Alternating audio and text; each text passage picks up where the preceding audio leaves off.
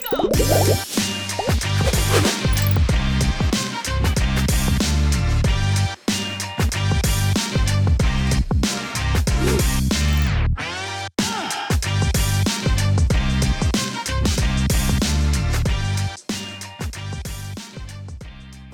and welcome to Connect, the weekly podcast of the California MBA featuring one-on-one interviews with movers and shakers in the mortgage industry.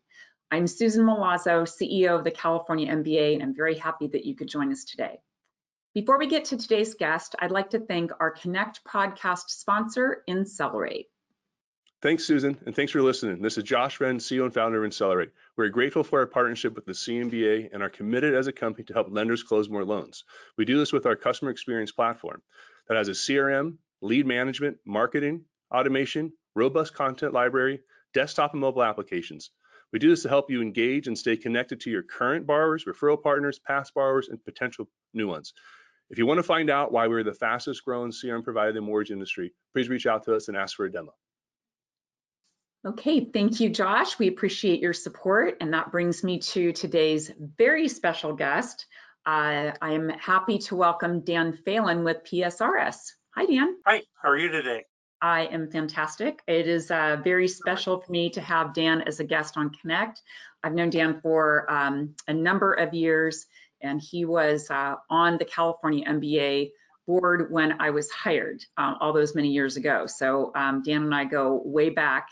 I thought on today's podcast, we talk a little bit about his experience in the industry, but also throw in a little history of our association, because it's always a good thing to remind people of where we came from. So Dan, we'll just go ahead and get started. Give us a little background on how you got into the mortgage industry. Well, you know, I think all of us take interesting paths into this industry. When I started in the business, and really through the 70s, 80s, maybe even the 90s, you couldn't go to school for mortgage banking.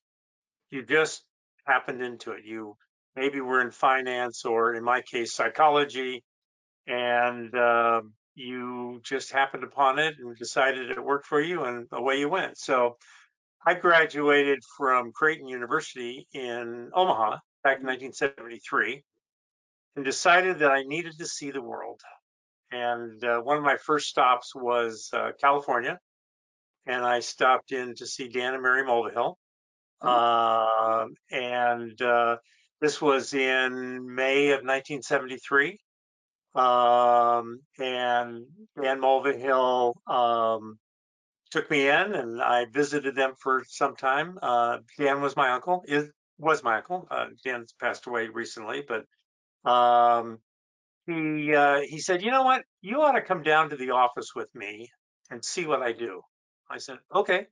So I literally spent a whole day just sitting in the corner, listening to what Dan did in his leading his mortgage banking company, which he had only started a year before. The company started in 1972, and we're celebrating our 50th anniversary this year. That's right. That's right. Congratulations. And so I just kind of listened, and at the end of the day, he said, "What do you think?" And I said, this has been really fascinating, because he was talking with lenders and he was talking with borrowers, and they were negotiating deals and they were going back and forth. And I thought, this is kind of interesting. And he said, "Well, how would you like to come out and go to work with?" And I said, "Not ready to go to work yet." So I turned him down. So that was in May. I was out traveling the world, and anyway, 5 months and 32,000 miles later, I got back to Des Moines. And I thought, that wasn't such a bad offer. And I called him up and he said, "Come on out, let's get to work." And the rest is history. Wow. All those years with the same company too. I mean, it's your family business, but I mean, that's impressive. Well, one of the things that Dan built, and I think a lot of different mortgage banking companies are different. They have different aspects within them. Maybe they have insurance areas, or maybe they have appraisal areas, or maybe they do some development as well, or something like that in addition to the mortgage banking. Dan represented a number of life insurance companies, and they wanted him to do development. They wanted him to do joint ventures. They wanted him to do mortgages, obviously. And so Dan threw me into the weeds and said, "Go start learning." And so I did property management, and I did development, and I did all these different things, and tried out the mortgage banking. I really liked that. I liked the aspect of being in front of both the borrower and the lender, negotiating deals, putting deals together, making, having things come to fruition. And so, by the end of the late 70s, I was doing mortgage banking, and I've done it ever since. 50 short years later, right? 50 short years later, there you go. Well, as I had mentioned at the beginning, Dan, you've had just an incredible career that spans decades. You've served in leadership of both the National MBA as well as California MBA, served as our board chair, National MBA chair. And I would love to have you share a little bit of history about our association. I think that it's important to remember how we started. We were actually started by the commercial Right. mortgage banking industry. I think there's so much focus on residential because they take so much of our legislative bandwidth. But the association was started by the commercial mortgage banking industry, and I love to share with our listeners a little history on the association. Sure, sure. Well, when I got involved, one of the things that Dan Mulvihill did was he said, if you're going to take on this job and you be involved in the business, you have to get involved in the industry. And it was very important to him. And he Wow. was a huge proponent of getting involved in the association, getting involved in various organizations, and really stressed that was important if this was going to be your career. And I decided very early on that this was going to be my career. So my first foray into the industry was to go through the School of Mortgage Banking, through the MBA, and to get my CMB, which I did very early on, because I felt it was important to the industry to show that I was committed to the industry and I wanted to take on the designations of the industry to show what I was doing. But I in California, started in San Diego Mortgage Bankers. We had a very strong group. And one thing that I should point out that really until the year 2000s, when we met as an organization, we met as both residential and commercial people.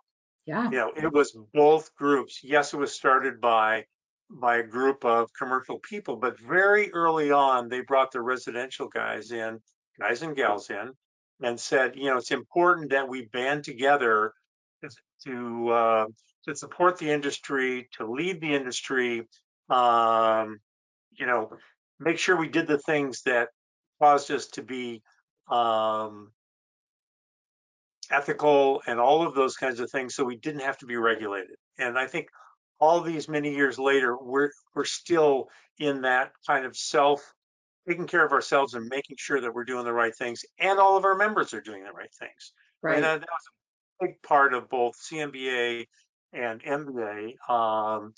And so, I just got involved. I got on a committee. I got on the commercial committee. I got on the educational committee. Did that for a couple of years. Rose to committee chair, and then got asked to be on the board. And I was on the board for a number of years, and then ultimately became the chair of CMBA. And it was about that time that a number of people started to say, hey, you need to get involved in the national organization as well. And I said, I can do both, you know.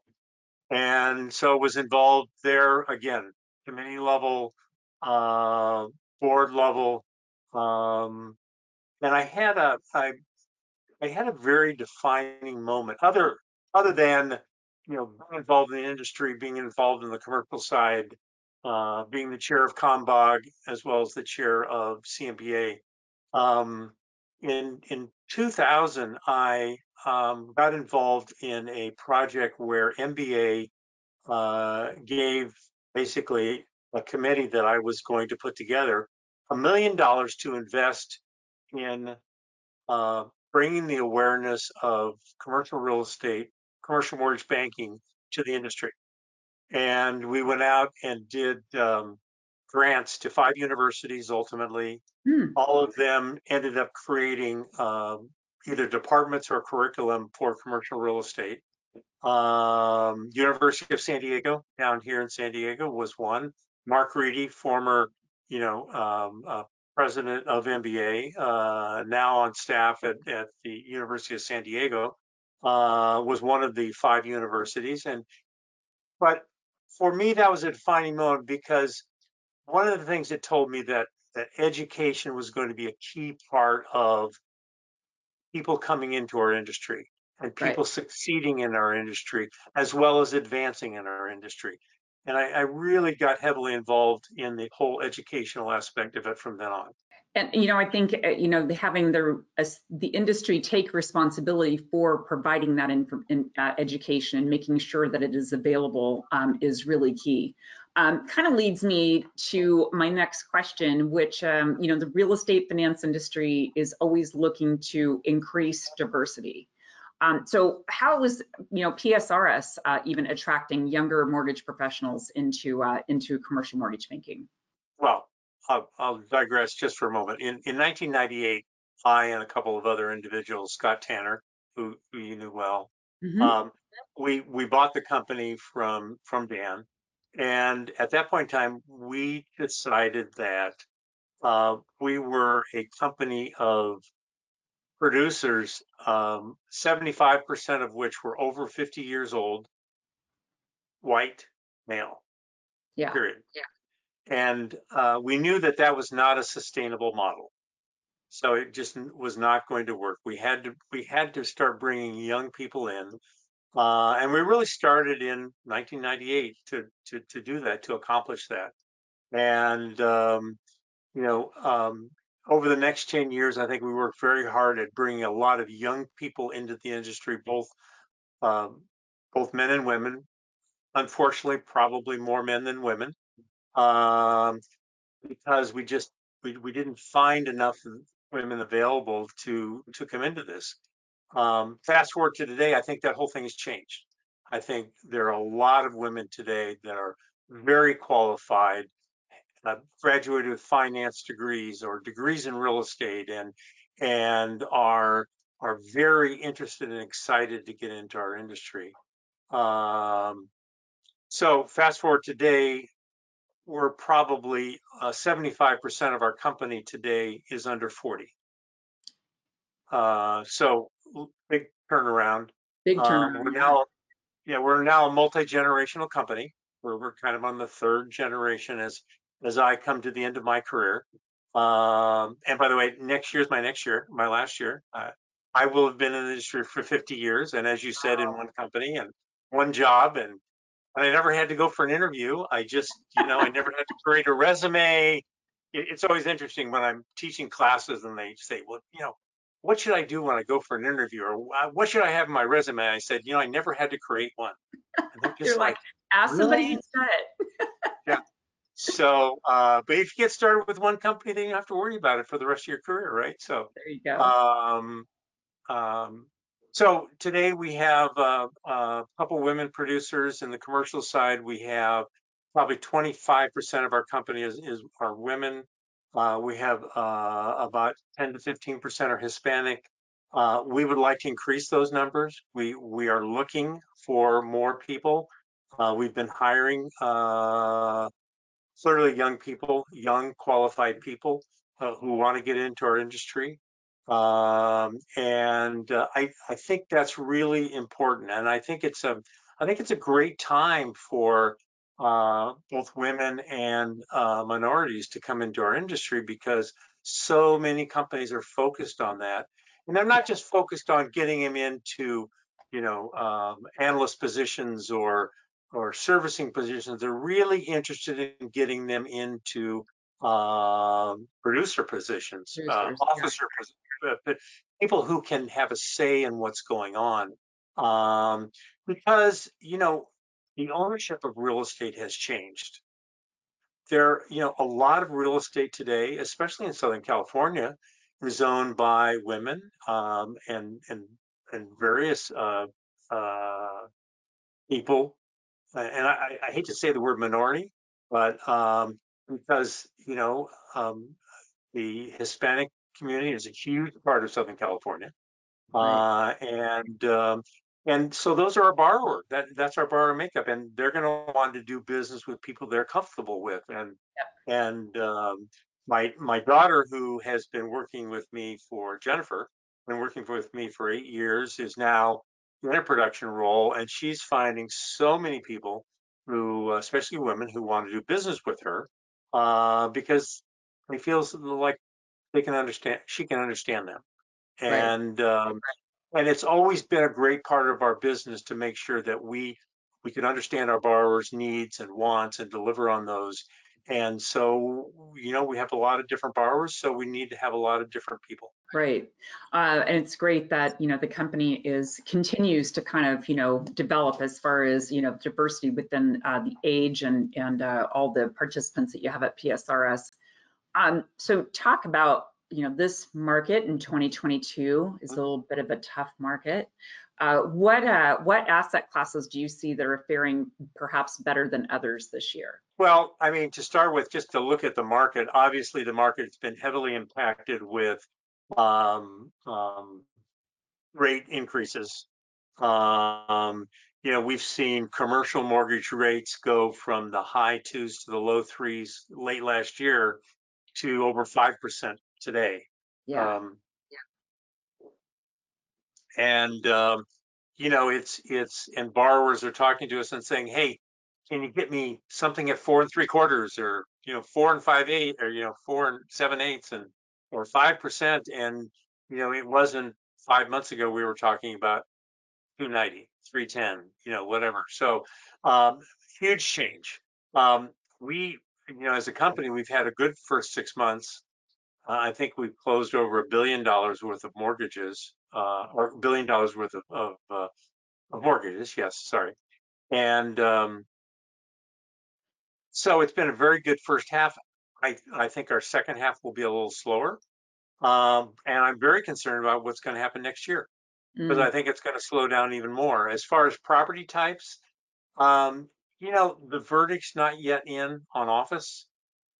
What is office going to look like in the future? yeah. We keep, we went from everybody was in, majority was working in office, very few remote people. COVID hits, we all go home. We all figure out how to work at home. Um, we start to come back, and a lot of companies say, well, gee, we're going to let you, work remote if you want to, or maybe we're going to go hybrid or so on and so forth. We want you in 2 or 3 days a week, and you can work 2 or 3 days from home, and so on and so forth. And I think that's still evolving. I hear a number of companies who are talking, most recently saying that, we don't know if the hybrid model works for us. Maybe for some of the functions of our company. Um, but I got to tell you, the segment of the industry who most wants to come back to the office are the young people.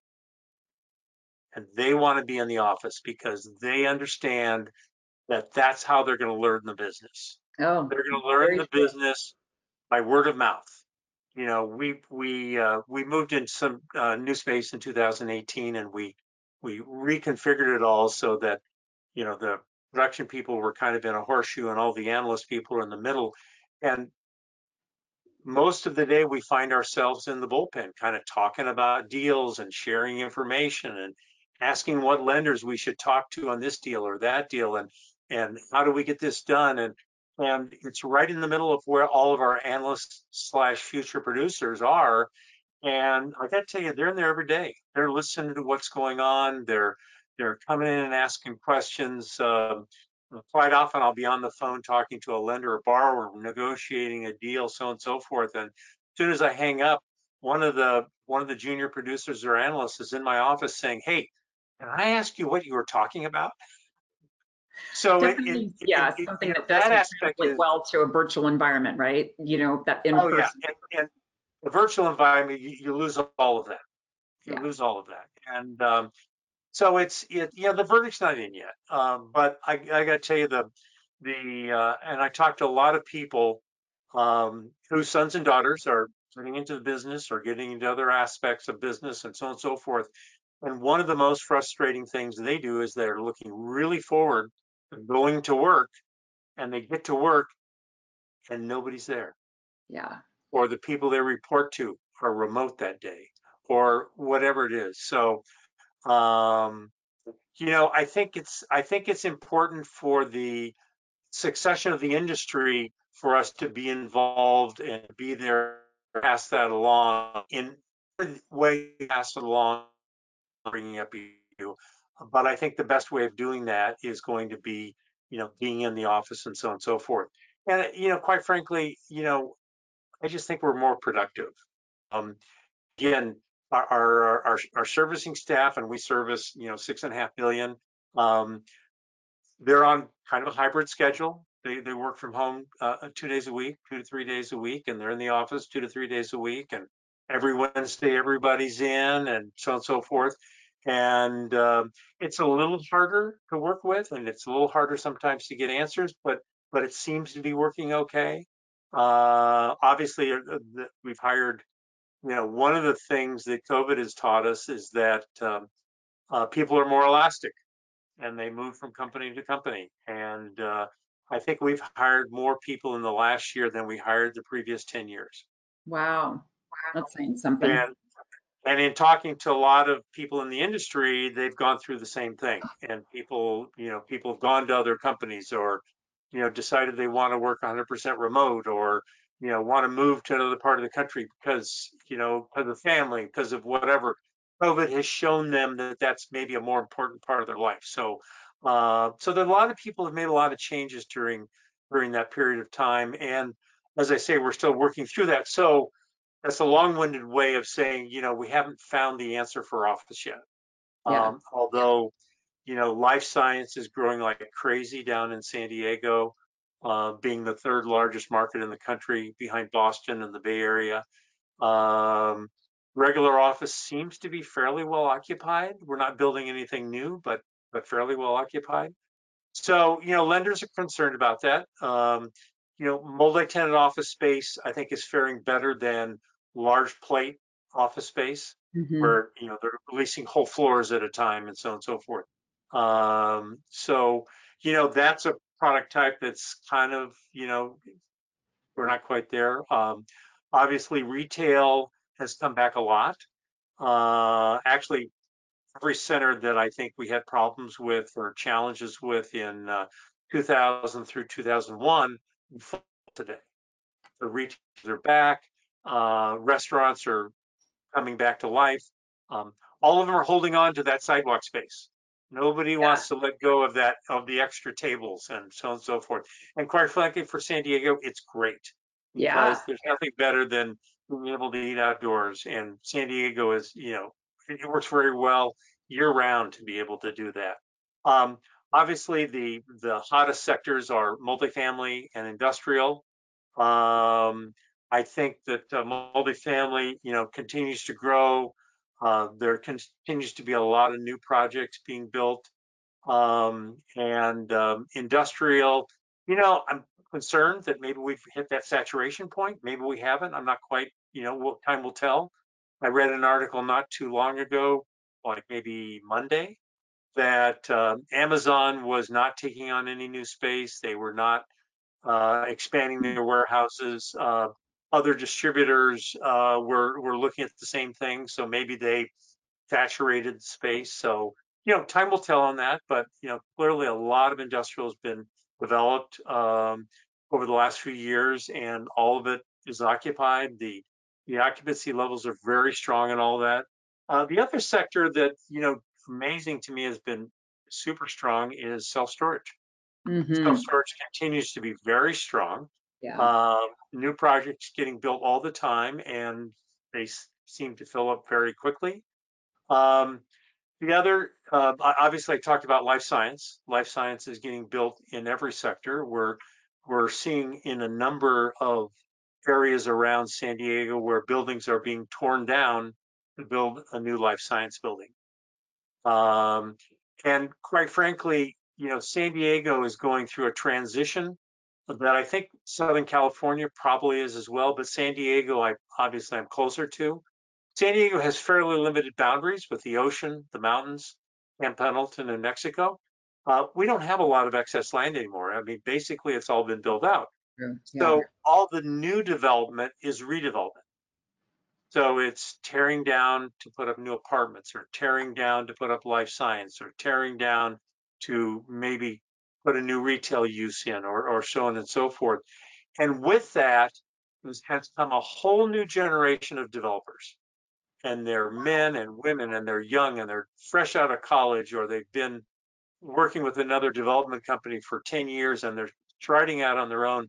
And it really is a time similar to when I started in the business in the early to late 80s, when all these new developers started developing, and they were all my clients, and they've been my clients for all these years. And now that's changing over. Now a lot of those people are retiring, they're selling off their portfolios, their sons or daughters are taking over their development companies or investment companies. So we're just seeing a lot of new young entrepreneurs coming into San Diego to develop real estate, and which is exciting, and it bodes well for our young producers because they all speak the same language. Yeah, yeah, make that connection. Nice to have the fresh ideas and the fresh outlook on things too, as well.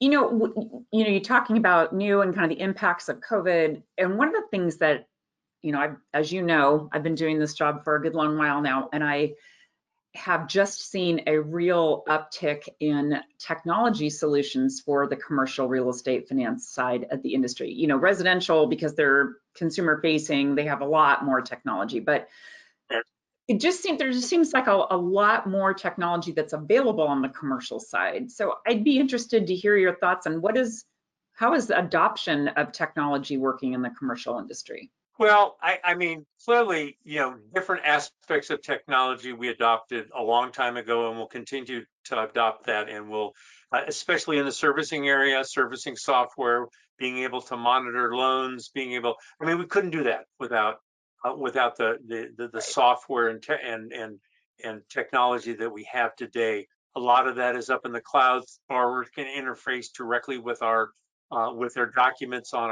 our servers, and so on and so forth. And that's all changed. It's a far cry from when I started in the business, when our servicing technology was a 3x5 card with the borrower's name on the top and 360 blanks on it, so we could check if their payments were made. So, the technology has changed just a little bit since that time. I think as it relates to data, making data available, CoStar, for instance, we really couldn't do our job without CoStar and some of the other products that are out there today. We can look up, borrower information. We can look up recorded information. We can track properties. We can see what occupancies in different markets across the country. At my screen, I can look at Boston or New York or Dallas or Des Moines and tell you what the occupancy for apartments or retail or industrial are. Technology has allowed us to maybe go outside of our footprint, where forever we were just really in our footprint. We were experts in our market, and we kind of stayed in that arena. Now we're branching out. Still probably 65 to 70% of the business we do is in Southern California, including Phoenix and Las Vegas. But 30 to 35% is across the country, and we have the ability to do business in those areas. There have been a lot of technology companies, and a technology company recently acquired George Smith Financial, trying to look at how they can leverage off of each other to do whatever that they do. I and I could be wrong, but I have not seen technology being able to take the place of someone to go out and kick the tires and look at the real estate and meet face to face with the borrower and say, this is a really good deal. Right. And when I think back to Dan Mulvihill back in the, this was back in the 70s and 80s, and basically he'd go sit down with this borrower. They talk about a deal, and he says, "This is what I'll deliver." They shook hands, and that was the contract. Deal was The done. same with our life companies. It was, they had faith in what we did. We had credibility with them. They knew that we would not take advantage of them. We always looked at the money we were lending for our investors as our own money, and tried to treat it that way. And I think that's still today. I think the mortgage, the individual, brings a lot of credibility to this industry, and I've seen no technology that takes the place of that. Yeah, technology, but more assisting in the development of the deal Right. structure, but there's still that, that's still a relationship business, right? Right.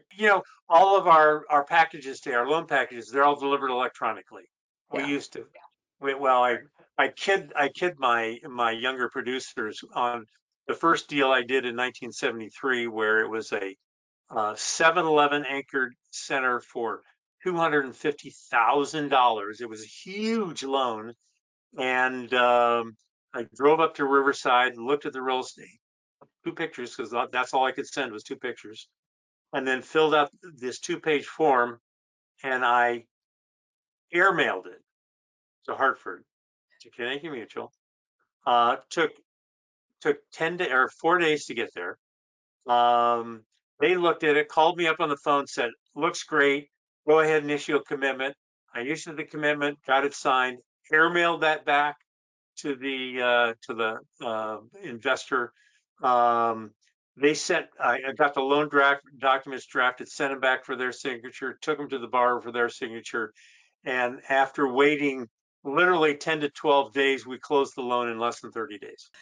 Now, today we can't close the loan in under 90 days. So where has technology gotten us? No, just kidding. Obviously, a lot, original loan documents were 1.5 pages for the deed of trust and a half page for the note. And today the note is 10 pages and the deed of trust is 60 pages. So anyway, the world has changed, and we've changed with it. And we need to protect our investors, and all of those things come into play, and all the reports we do, and appraisals, environmental engineering, all of those things to protect our investors. So the world's changed, and we've gone along with it. But anyway, that was the process then, and here we are today. It's fun to hear those, that's the way it used to work, and it all, it's certainly a much different world today, but it's good for everybody to hear about how it used to be done as well. There you go.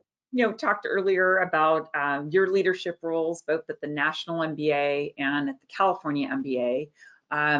You talk with our listeners a little bit about the importance of supporting the national and state mortgage bankers associations. Well, I think now more than ever, government is in our lives. I mean, Susan, you fight that battle up on the Hill in Sacramento. MBA fights that battle on the Hill in DC, and we have to get involved. You have to get involved, because it's not the 80s or the 90s or the 2000s. They're now, making decisions that affect our business. It's, how taxes are going to get handled, how 1031 transactions are going to get handled, how residential mortgage bankers are going to be dictated to, and Fannie and Freddie and all of that. And if it isn't for both CMBA and MBA watching over what's trying to be done to us and making sure that we're aware of it and can get involved in the solution, we're all going to be out of a job. So, I mean, you really have to focus on that. And CMBA and MBA are no more than its members. It's not just staff. Staff doesn't make this happen. It's really the individuals who get involved, go to the Hill on Advocacy Day and talking with, our legislators and our congressmen, getting a one-to-one relationship with them, getting involved in CAMPAC and MORPAC, getting involved in Mortgage Action Alliance, Right. so that we can get the word out. If you're not, if you don't, if you don't get involved, you won't have an industry to be involved in. That's what I firmly believe. And we have, I mean, I pushed that down to our people. Mike Tanner took over as president of PSRS about a year and a half ago. Mike is on the board at MBA and really got involved. We've got younger people who are pushing to get involved. David Smiley from our office is on the board at CMBA. So it's always been important that we get involved, and we've always carried that torch forward. And if you don't do it and you're out of a job, you have no one to blame but yourself. That's true. People need to be reminded that they need to support these associations that support the industry in which they've made their careers. So Right. thank you for that. I appreciate that. And Dan, just all the years I've known you, thank you so much for all of your contributions to help make the California MBA as successful as we are. You are a example of a true leader in the industry. I wish I had more of you. There you go. And thank you all for joining us on today's episode of Connect. If you'd like to access any of our past episodes, you can follow us on our YouTube channel. We're also available on SoundCloud, Apple Podcast, and Spotify. That's it for this week, and we'll see you next time on Connect.